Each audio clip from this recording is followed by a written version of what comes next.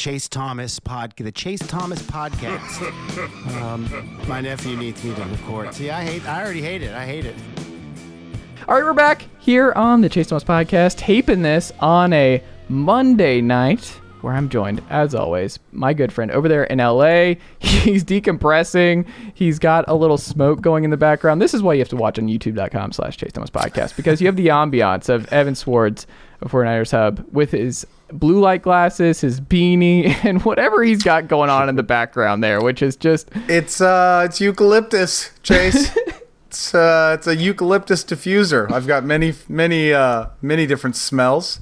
But as we said before we started recording, my sleep is trash constantly. I don't know about anybody else, but I'm highly ADHD and I sleep terribly. So these blue light glasses, by the way, shout out to Zinni Optical who sent them to me and George Kittle in his little setup that they have. I'm wearing the blue light glasses, trying to help out the circadian rhythm, but less about me, more about our very smart guest. Hi, one of our favorite guests. He was on, I guess, a month ago now, but he's one of the Theo Ash, like a lot of the other guys. We like to spotlight Evan where we're old and washed. It's good to get the young and smart and ready to go to like balance out our just old dumbness. So we bring in Seth of just, I'm going to say this wrong again because it never is like what it says. Is it Sumer Sports or Summer Sports, Tej? Sumer Sports. Yeah, a lot of people said summer. My brother thought it was Summer Sports for months when I started working there. Okay, I feel better because I said it last time. I said the name out loud, yeah. Okay. Well, Chase, an easy indicator for you to help you moving forward. Summer has 2 M's in it, surprisingly. I don't know if you knew this. Well, I knew that. 2 M's. Uh-huh. So there's 2. This only has 1. That's fair. See, this is why we need 2 minds are better than 1 when it comes to Evan and myself on this very program. Tej, we have a lot of stuff where you're a Lions fan, obviously a Michigan guy, and we did 49ers last week on the pod, which was great. So go check that out on the feed if you missed that with Evan and I going through all things 49ers last week. This week, Lions season review series. But we do have a couple NFL items that I wanted to hit real quick before we get into our season review for the Lions. Tej, I want to start with you here. Derek Carr to the Saints. That broke right this afternoon. Just kind of a surprise here because he was meeting with a multitude of teams. Saints made, I guess, some sense for a while. I guess best case scenario, like, hey, could it be Drew Brees all over again? A West Coast quarterback, 2nd rounder. He makes his home in New Orleans, undervalued for a long time. Maybe this all pops. I don't know if I'm there that this is going to be a long-term solution for the Saints. Where are you at with the fit of Derek Carr and what you saw from the Saints team last year? And are they still just kind of fighting the inevitable of like, you're going to have to do a rebuild. You can't keep getting away with this cap stuff and you're just kicking the can down the road. And I don't see it anymore. Which way do you stand right now on the Carr to the Saints deal? Mm-hmm. Yeah, no, I'm with you. And when I was in Indianapolis this past week at the combine, Derek Carr was sitting a booth over from me and my friends at a restaurant. So I was trying to eavesdrop a little, see where he was going to go, but I wasn't able to hear anything. But no, I think a lot of the points that you laid out are right. Like I can see why, from the Saints' perspective, they want to make this move. Every team in the NFC South, which I think is going to be the worst division in football this year, is going to have a new starting quarterback than they previously had the year before. So it's probably not going to take much to win this division. So I can see why the Saints want to go out and get a quarterback that has consistently ranked between 12th and 16th in expected points added per play throughout his career, because that gives you some stability of your offense, and that raises your floor. I think Derek Carr is a good quarterback at raising the floor of your offense, and with the pieces that they have there where they can take advantage of this weak division. But I think the thing that you mentioned where it doesn't give them a long-term solution at quarterback, and I that's like the biggest thing for me, is it's kind of uninspiring because of that. You would want to see the Saints eventually pack it in and understand that they have a roster that's older and getting really expensive and try to get some younger players in there. And that starts with the quarterback and try to make a move from that perspective. But going out and committing to Derek Carr for at least 2 seasons doesn't exactly do that. So while I think it increases their chance of winning the division this year and potentially hosting a home playoff game, I don't know if it necessarily increases their Super Bowl chances for the next couple of years. Evan, do you share that sentiment, or are you all in on the Saints are back? The Saints are good again. No, it's the most like the fact that it's an NFL headline just shows that we're a little slow in the offseason right now. Like, listen, Derek Carr might be the most talented quarterback to ever. Well, maybe, he couldn't even be that. Like, he's such a middle, like, he looks good statistically. I mean, he had some really good seasons in the beginning, but like, I've never once been afraid of Derek Carr. I don't think this is not a Drew Brees situation. I'll tell you that much. I feel like the Saints are really struggling. They showed that last year. You know, their cap space makes no sense whatsoever. They gave him $100 million in guaranteed money, but it's kind of like it seems like it was like a Colin Kaepernick style contract where there's like year by year. I don't know. I feel like the Saints were a very middling, struggling team, and they just added a middling, struggling quarterback. Like, you got to think that the Raiders roster last year was better than this Saints roster, and the Raiders were terrible last year. Now, there's some other things going on there, obviously, with coaching and what have you, but, like, I'm not taking Alvin Kamara over Josh Jacobs. One, how dare you? Two, there. What do you mean? First off, the Saints are like the Falcons' biggest rival. Hold on. Alvin Kamara is on the billboard outside of Neyland Stadium, my good friend. Alvin Kamara is a VFL for legend. I pass him every single day here in Knoxville, Tennessee. So I make an excuse for my guy, and he's also from Georgia and my home county. So Alvin Kamara and I go way back. Look, all things against the Saints on this very program, but the one caveat is Alvin Kamara. We stand on this podcast. Listen, all I'm saying is right now as it stands, Taysom Hill before this signing was in the top 10 for highest cap hits on the Saints roster. Okay? Like, there are some serious issues that they have to figure out with this team. They're going to be doing some you're looking at what's happening with the Rams right now, right? They're going to have to be making moves to get under the cap, to figure this stuff out, to have enough money for, I don't know, maybe free agents, which they desperately need, and signing their draft picks. They have a first-round pick now from the 49ers via the Denver Broncos. You know, like, so they still have to, like, figure a lot of stuff out this offseason. And I just, like, no matter what they do, no matter what puzzle pieces or chess pieces they move on the board, they're going to still have Derek Carr as your quarterback.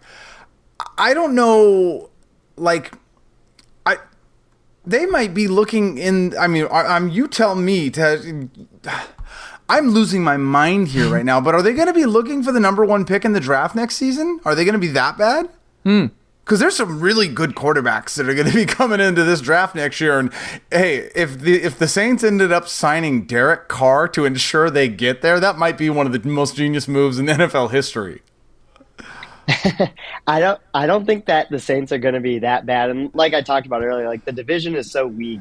You're going to stumble into some wins just kind of out of default. But I'm with you where, like, I was kind of surprised they wanted to make this push for Derek Carr because of, like, how good of prospects Drake May and Caleb Williams are right now. Like, you could see the Saints kind of wanting to turn that next chapter, being really bad this year, whether they roll out some backup quarterback or, like, put Taysom Hill there or something, and like, waiting for that, like, really good rookie contract quarterback that they could really use to rebuild their roster. But Kai Harley, the Saints head of cap, does a really good job with setting up all these contracts to be restructurable. So when he makes these contracts, he makes sure that in years 2 and 3 and 4 of these contracts, he can keep just pushing money back, because Mickey Loomis, the Saints GM, loves to do that. He loves to fit all these older, expensive players on his roster. So Kai Harley has to set up these contracts in a way to make sure that they do that. But, like, the bill always comes due, right? It's why you can't re-sign certain players to your team and have to let them walk in free agency. Like even if Michael Thomas was still good and the Saints wanted to re-sign him, they wouldn't be able to this year because like they're out of money and especially with this Derek Carr deal. So it's just different stuff like that. I think that's going to make it really difficult for the Saints to keep continuing to do this for the next couple of years. Do you think that Kai Hartley wakes up every single night at like 3 a.m. screaming? Like, obviously, for those watching this on YouTube, like this, the Wendy's worker sitting outside, tired, exhausted, Popeyes, leaning sir. over. Popeyes, just leaning over, just going through it. Like, do you think that's just him every night? Just wakes up like with nightmares of like Taysom Hill making $12 million. Like he's hardest working guy in the NFL right now. Mm-hmm. Yeah. Transitioning a little bit from this. So the Bears still haven't traded the number 1 overall pick. And Ted, you're going to be kind of biased here because the Bears are obviously a division rival for you. But with the precedent of only 12 times before since 1967 when the AFL NFL mergers happened, the number 1 pick has been traded only 12 times before the start of the draft. Last time it happened, it involved your starting quarterback. When the Rams moved from 15 to 1 2 weeks before the draft to take Jared Goff. Obviously, my team, the Atlanta Falcons, did it, over 20 years ago, which is insane that it's been that long since the Michael Vick era started with Dan Reeves and company. But what would you do? Would you trade the pick? Does the Jalen Carter arrest stuff complicate sitting at 1? Because it does certainly seem like Jalen is the unanimous, like, can't miss, best player in the draft. You just take him 1 and figure it out later. I don't know. What would you do if you're the GM of the Chicago Bears right now? Mm-hmm. Yeah, no, I think it's a great question. I mean, if I were to do anything as Ryan Poles, the Chicago Bears GM, it would have been to trade Justin Fields and take Bryce Young at number 1. But if you're going to go with just like we're sticking with Justin Fields no matter what, it's nothing against Justin Fields. I think Justin Fields is an electric player and his rushing ability especially. But if you're sticking with Justin Fields for sure, I would trade that number 1 pick. There's been a lot of research done, even dating back to 2005 by Cade Massey at the Wharton School of Business at the University of Pennsylvania, called The Loser's Curse, and how the value that you get from the number 1 pick, the player that you usually get if you're not taking a quarterback, they often don't give as much surplus value. They don't overperform their contract that's given to you for having the number 1 pick, versus if you had the number 10 pick where you take a player there, they play not as well as the number 1 pick, but they usually give a decent amount of value, but they're being paid so much less in salary. And so that's where I think this comes into play here for the Bears, is if you're not taking a quarterback, which they're not going to because they're sticking with Justin Fields, I would try to trade back with them, not having to give that number 1 overall pick contract to a player, a defensive player like they're going to have to. And I would try to accumulate more draft picks where you can take more darts and throw them at the dartboard over and over and try to really rebuild this defense, because the Bears roster right now is pretty barren and they could use a lot of these good players that aren't necessarily elite prospects to build up their defense to make sure that it's not giving up as many points per game as they were last year. Evan, what would you do? I mean, there's really no way I could vocalize it any better than Tej just did right there, but I just can't stress this enough. Anthony Richardson is quickly becoming the most exciting quarterback to me in this draft. CJ Stroud, but like, once again, I don't think he's going to be the best. I just said exciting, right? He's not going to be going number 1 overall. Like, he's not going to be. I don't know if that's true anymore. Well, He maybe. could still We'll go see. number 1. But Yeah. CJ Stroud. And, like, I'm sorry, no offense to our short kings out here, but I want nothing to do with a 5'10" quarterback. I want nothing to do with it. In no way, shape, or form. Like, Kyler Murray is a great example of the best case scenario you're going to get with them. You need them to be aggressively athletic and just zipping all over the field like Sonic the Hedgehog. I don't want anything to do with that. So if you have Justin Fields, who's already a very electric athletic quarterback, I think every year goes by, hopefully he's becoming a better passer. He's got the right people in his camp. He's training correctly. They're doing things to increase his chances of becoming a better passer, because that's the only thing that we're waiting for with Justin Fields. So you trade back, you could honestly, you could go defense. I think they desperately need defense. I want Justin Fields to have one of the best receivers in this draft. I think there's good receivers here. I think you look at 4 quarterbacks potentially going in the top 10. That means talent's getting pushed back if they're not a quarterback. Defensive tackles, defensive linemen, those are going to be kind of heavy at the top. Even I don't think Jalen Carter's really getting pushed back, even though the man was involved in things that got 2 people killed. Let's not forget that. But if I'm the Bears, he needs a DeAndre Hopkins. He needs an Odell Beckham Jr. And you're in a perfect position to do that if you trade down. There are plenty of dumb teams this year that are going to be willing to trade up for a quarterback class that no one was really that excited about until now, because every year, come March, whether it's the media, whether it's just, you're getting closer to the draft, we start convincing ourselves that these are really good quarterbacks. Last year we did the same thing. Zach Wilson in his arm from BYU was going to be, incredible with the Jets and Kyle Shanahan's pseudo, secondhand offense, right? Trey Lance was, oh my God, look at what situation Trey Lance is going to go into with Kyle Shanahan, all those weapons. My God, right? Like, we keep convincing ourselves that these quarterback classes are going to be fantastic. And just like you said, and just like I said on the podcast, only usually 1 or 2 of them ever pan out in the first place, and it's more so 1, and sometimes it's none of them. So I don't think this is really going to be a quarterback class you want to stay put. So trade back, convince these people to do it, get whatever you can for it, and just keep stacking up talent around Justin Fields. Because can you really look at me right now and tell me that like CJ Stroud is significantly better than Justin Fields?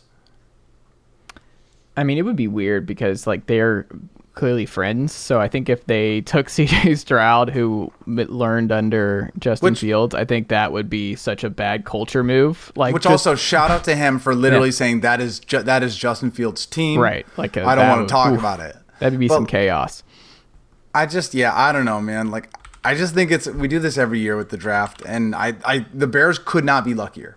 They literally could not be luckier. Like, to have the number 1 overall pick and not need a quarterback in a quarterback heavy draft, you're sitting on gold. I also think they're in the market. I think you spoke to something which, Tej, I think it's important that the Bears register with, like, look at what happened with Philadelphia and Jalen Hurts. And obviously Philadelphia has maybe the best roster top to bottom, and Howie Roseman's done a great job there.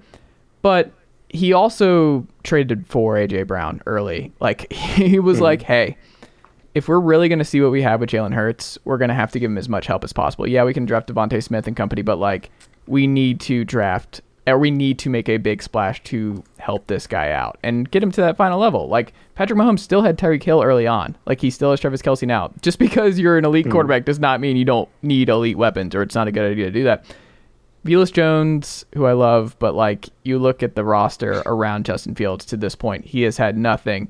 I don't think you can go into year 3 with Justin Fields and just rely on drafting, because it's like Alan Lazard and company, who I want in Atlanta a lot, but this is not a deep free agent group for wideouts. I think the thing for them, if I'm Chicago, is I take BPA at 1, I stay, and then I trade some draft capital for a big receiver. Whether it's D-Hop, like Evan suggested, I think you do that. I think you just keep going BPA, whether it's on the offensive or defensive line, do that a bunch, build out the trenches. But I do think they have to make a big win now move with one of these wideouts, because Justin Fields cannot go into year 3 with the same group or something close, because you're asking the dude to fail. Like, he needs a D-Hop or something to balance this out. We don't have to go too far to ask someone's opinion that's experienced this, right? Like, the Detroit Lions literally just took Aiden Hutchinson, right? So in an NFL where you see what Jamar Chase has been able to do, right? You see what Chris Olave is doing, Wilson, with the Jets. You have an Aiden Hutchinson. You went defense. Would you recommend the Bears do something like that, or do you think go out and get your quarterback a weapon? Yeah, no, I'm with you. I think, Chase, you brought up a good point with like best player available. Like, it is pretty prospect dependent, and like where the board kind of falls depending on if they trade back or not. But I'm with the both of you where it's like, I think year 3 of Justin Fields should be all about finding out if he can be your franchise quarterback. And I think the Chicago Bears would happily pay whatever price it is if Justin Fields does really, really well this season to make sure he's their franchise guy for a long time. But you need to do certain things to get there. You're entering this offseason with the most cap space in the entire league, and you have these resources in the draft that you can use to build up the supporting cast. So I would like to see the Bears put a priority on building up their offensive line, especially through free agency. I think there's a lot of good prospects to do that. And then if they do trade back, I think the popular thing on Bears Twitter right now is drafting Jackson Smith-Njigba somewhere in the first round, wherever they end up with, and reuniting him with Justin Fields. And I think JSN is a great prospect, was a great player in college, and has a good connection with Fields already. So doing those things to where you can do, like you guys mentioned, maybe trade for DeAndre Hopkins, draft JSN, build up your offensive line through free agency. Doing all those things can really help you learn whether Justin Fields was being held back by his supporting cast last year, or whether some of the problems like his ability or his very high pressure to sack ratio was a factor of his own play style, where I think the Bears can learn a lot from building that up. Yeah. Well, we'll see what happens. I think it's going to be fascinating. We don't get many situations like this at the top of the draft each year. So I'm very, very fascinated to see what the Bears ultimately do. And I think Bears fans are going to be mad either way, is my guess, because I don't know if they're going to be able to do something that appeases everybody. Last thing before we get into the Lions. Should the Dolphins pick up Tua's fifth-year option, Evan? Would you do it? No? No. Why would you? Especially after... Listen, hey... What Tua had to deal with last year with concussions is very serious. It is something I really hope that his health is at the forefront of everything he does moving forward. I wish nothing but, just pure, clean bill of health for the rest of his NFL career. But if you're asking what a team should do, no, I thought Tua was a bad pick from the beginning. I think everything he's done since then shows that it's the best you can hope for is that you have a really good offensive scheme and that it kind of carries him. I mean, they have maybe the best receiver combo in the NFL right now with Tyreek Hill and Jalen Waddle. And honestly, I don't even know why I hesitated. They have the best receiver combo in the NFL right now. The last thing I want to do is keep forcing that Tua situation if I don't need to. Do you share that sentiment, Tej? Yeah, I'm with you. I think Tua as a player, internally, the Dolphins could talk themselves into wanting to pick up that fifth-year option, but I do think that the health issues are prevalent there. I know it's tough to go back into quarterback purgatory where you're searching for a quarterback and you have these great receivers that you're just hoping you can have someone there that can get them the ball, but it doesn't look like Tua can play a full season right now. I think the health issues are very worrisome. He should definitely be careful when he steps back onto the field this year. So I don't think that they're probably going to pick it up because of that. Yeah, I don't either, and it sucks, but it's just usually when guys are injury prone at the early part and things are just not looking great on that front, they don't get better with quarterbacks at age 26, 20. It's not like he just has a clean bill of health for the next 10 years. And then he's just stable and good to go. It's unfortunate. He's an easy guy to root for, but the talent's too good around him. The coaching staff is too good. I mean, you bring in Vic Fangio, this is a win now roster now. And you just can't really do what you did where Skylar Thompson's playing an important game for you down the stretch. Again, you cannot go down that road with this kind of talent. You already invested in Tyreek Hill. You just can't do it. I don't think, unfortunately. The Lions, was it a success in 2022? Should Lions fans view the 2022 season as a success, Tej? Definitely. I think the expectation coming in was 6 or 7 wins, trying to double basically the amount of wins that they had the previous season. And their preseason win total was set at 6.5. They end up going out and winning the 9 games and just missing out on the playoffs. So I think anytime you can go that far over your preseason win total, it's successful. But the main thing from the Lions' perspective is just finding out which players on your team are going to be long-term players at their position and players that aren't going to be that. And having play and the coaching that they got, they were able to get better answers about Jeff Okudah is probably not going to be a long-term option at cornerback for this team, especially not whether cornerback 1 or cornerback 2. But then there's players like Jerry Jacobs in the secondary or Kirby Joseph who you can feel better about going forward. So they were able to learn a lot about the players on their roster this year, which I think is another reason why it made it a successful season for them. Evan, what was your brightest spot about this Lions season? What made you feel like, hey, the Lions could be a playoff team and someone that the 49ers might host a playoff game against next year? Well, I mean, other than kind of coming in, looking at the 49ers and going, we got this. We will make sure that their playoff hopes end today. And taking that torch and getting it passed. That was my favorite part, of course. I don't know. The Lions are going to be probably the best feel-good story. I wish that they would go on Hard Knocks. Didn't they recently do it? They were just on it this past year, yeah. Yeah. I want them to go again. I know they can, but I just think that would be great just because I love Campbell. I mean, everything that he's doing is just great. But no, I mean, listen, Aaron Rodgers is most likely leaving the Packers. The division is theirs for the taking. They've got a running game now for the first time in their 35 years. I've been an adult, I think, since Barry Sanders. There's a very bright future ahead of them. So I think starting that future off with taking the Packers and knocking them out of the potential of getting into the playoffs is. I mean, that's the best way to start, really. If you're a Lions fan, what else would you ask for? Tej, are they the favorites if Aaron Rodgers retires or moves to an AFC team? Is it fair to put that on Dan Campbell's bunch next year that the Lions are the favorites to host a playoff game at Ford Field in 2024?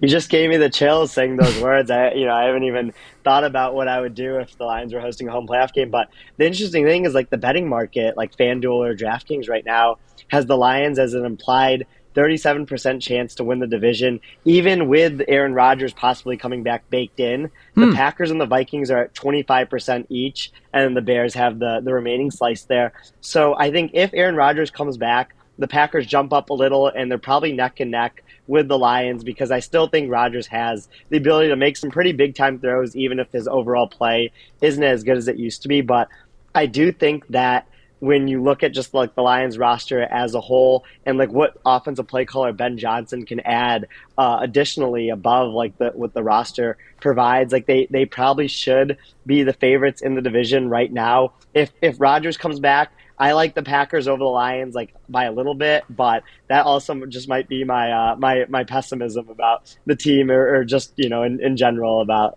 kind of how the franchise has done since I've been alive, basically. That's fair.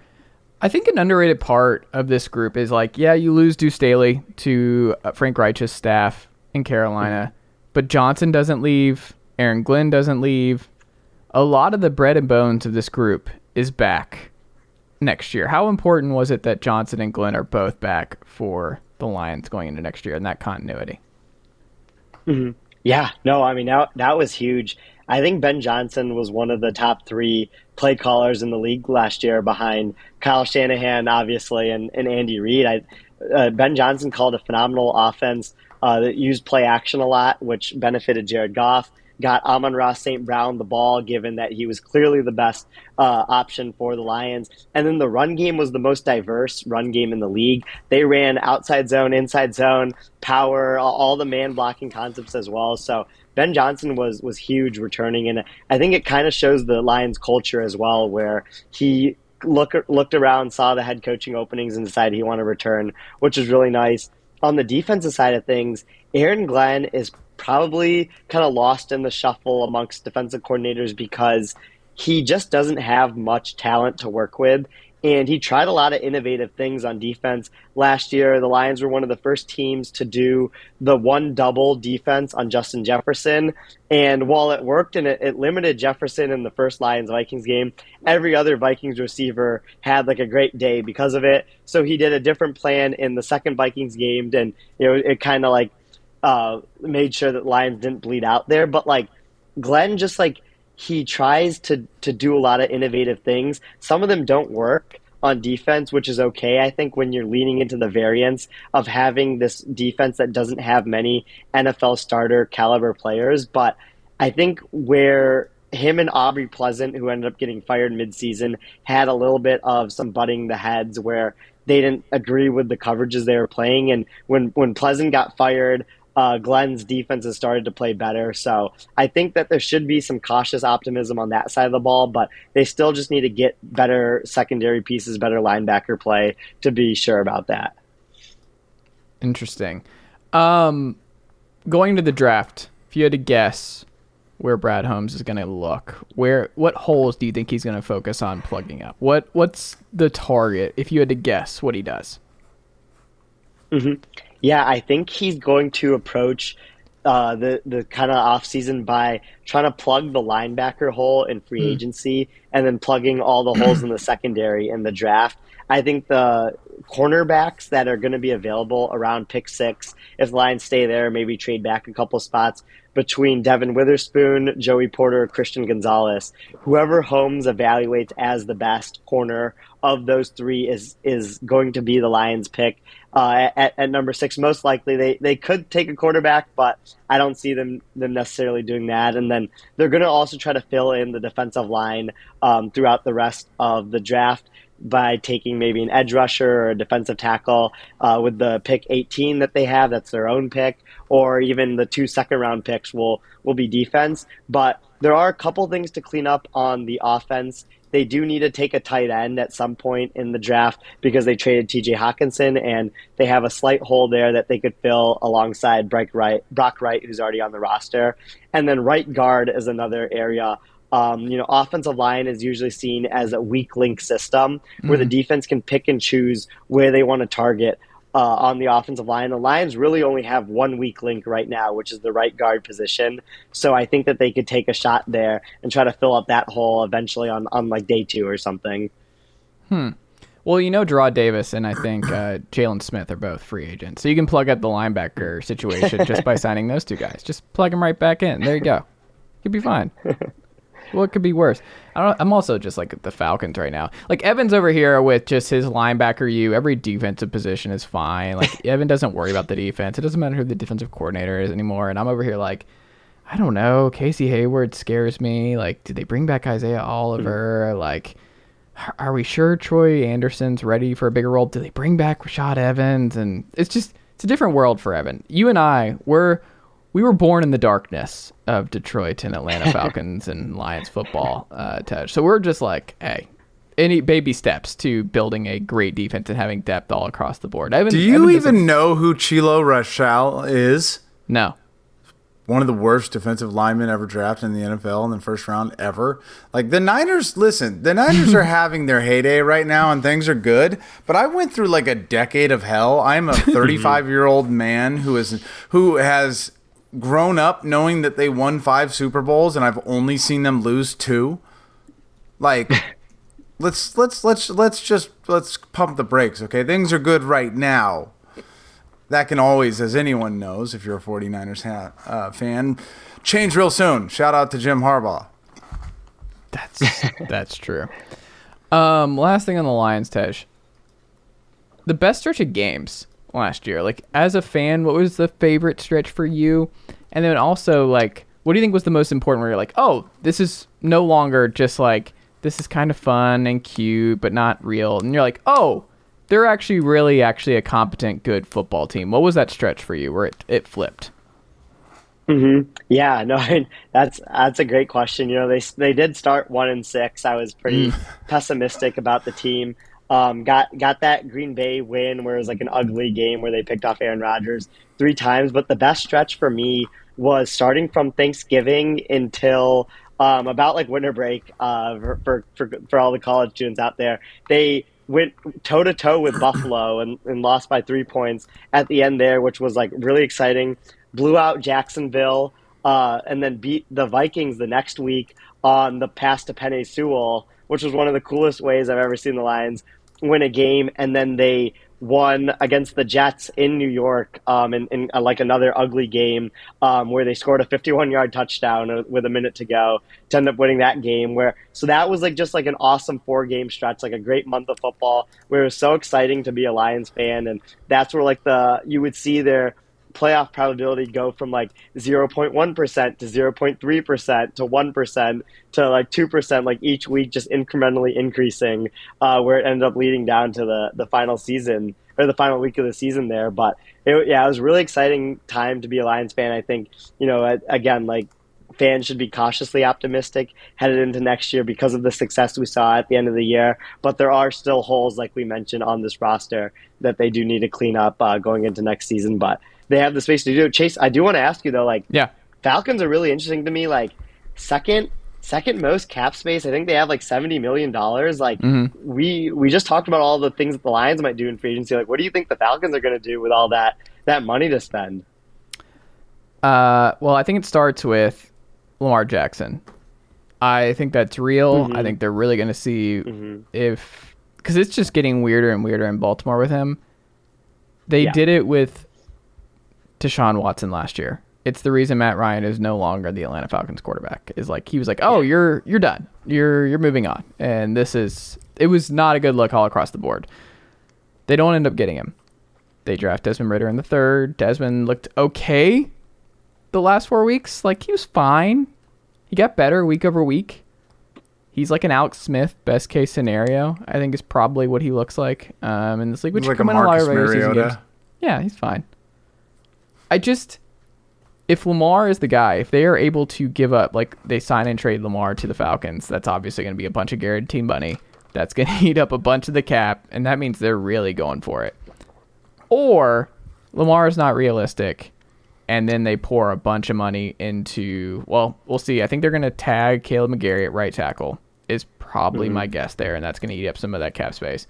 They have to sign at least one wideout because Elimine Zaccheaus is a free agent. Hodge is a free agent. I think they go like Allen Lazard is who I want. Like the big receivers that Arthur Smith likes, another red zone guy, Drake London, Allen Lazard, Kyle Pitts in the red zone. I like that idea. They're not going to go running back. Most of the offensive line's okay outside of that. They've drafted well. Jake Matthews is just going to be the left tackle for 37 years. I just don't think that's an issue. And then maybe they go like the Yannick Ngakwe's, the Jadeveon Clowney's, the defensive line. I think they'll swing on a vet pass rusher at some degree. Probably bring back Rashaan Evans. Probably bring back Isaiah Oliver. That's eating up some more cap space. But I think, well, it's so hard to forecast because like if Lamar is the guy and they trade for him, that's just going to eat up a bunch of it. And nothing would surprise me with this Falcons team because I think they're they're basically trying to do two different things, right? They're like, we're comfortable building slow. Like, Arthur, we're giving you time if you want to continue building this way. But also, each offseason, we're going to dip our toes because attendance is not great, and we don't like living in a world without a star quarterback. So we're just going to also do that if that's an actual possibility. So I don't know what to expect from the Falcons. Falcons could be the favorites in the NFC South and maybe an NFC contender next year, or they could be like the 6-11 team that spends a lot of money on guys that don't pan out. I don't know. It's hard to forecast right now. Yeah, no, I agree with you. I think it's so interesting to see what they're going to do. Like, they're a true wild card. No one really knows. I think Arthur Smith is a heck of a play caller, right? We saw him scheme up a tremendous passing game in Tennessee with Ryan Tannehill, boosting him up like every efficiency stat.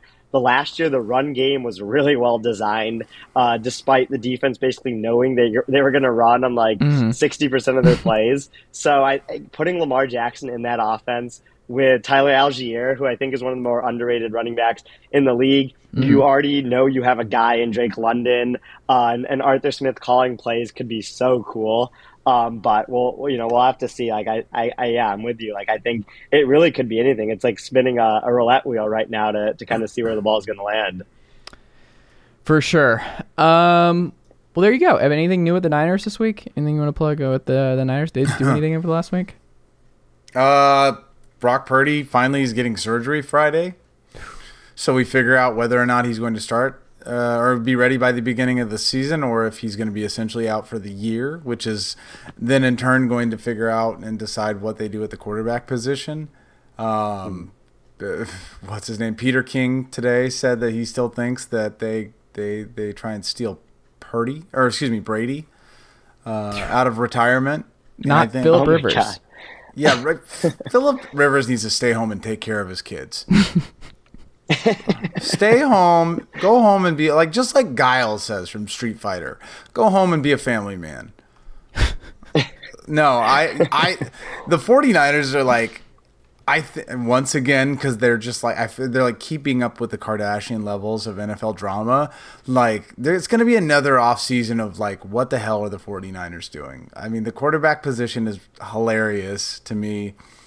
They're going to be big players in free agency. We're about to have next year first round picks back. That's neat. So, I don't know. There you go. I like it. Well, that's all I've got, Tej and Evan. What do you want to plug as we wrap up here this evening, Tej? Yeah, no, I mean, again, thanks for having me on. I think it's so much fun to do this with you guys. I know I'm always so impressed, Chase, that you do a show like basically every day of the week. Like that's a lot of commitment, and like being able to cover so many sports, I think is so cool. But yeah, for anyone listening that wants to kind of see what I'm doing, you can follow me on Twitter at TEJFB Analytics, TEJFB Analytics. And then also I have some writing up on SumerSports.com. The website got launched recently. I'll be doing like a weekly article there and sometimes filling in on the Sumer Sports show as well. So be sure to check out anything Sumer Sports related between this Twitter account, the website, or the podcast. There you go. Evan, what about you? You want to plug anything? Yeah, the Chase Thomas podcast, and then, of course, Sumer Sports, not summer, .com. There you go. And tell my friend Thomas Dimitrov hi when you next talk to him. We miss him down here sometimes. Best roster in football less than 5 years ago. Tej, Evan, thank you as always. Evan, I'll talk to you next week. Tej, we'll have you back on again soon.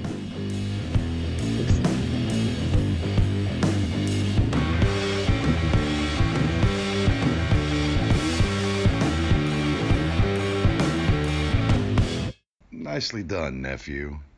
Chase Thomas Podcast. Hell yeah.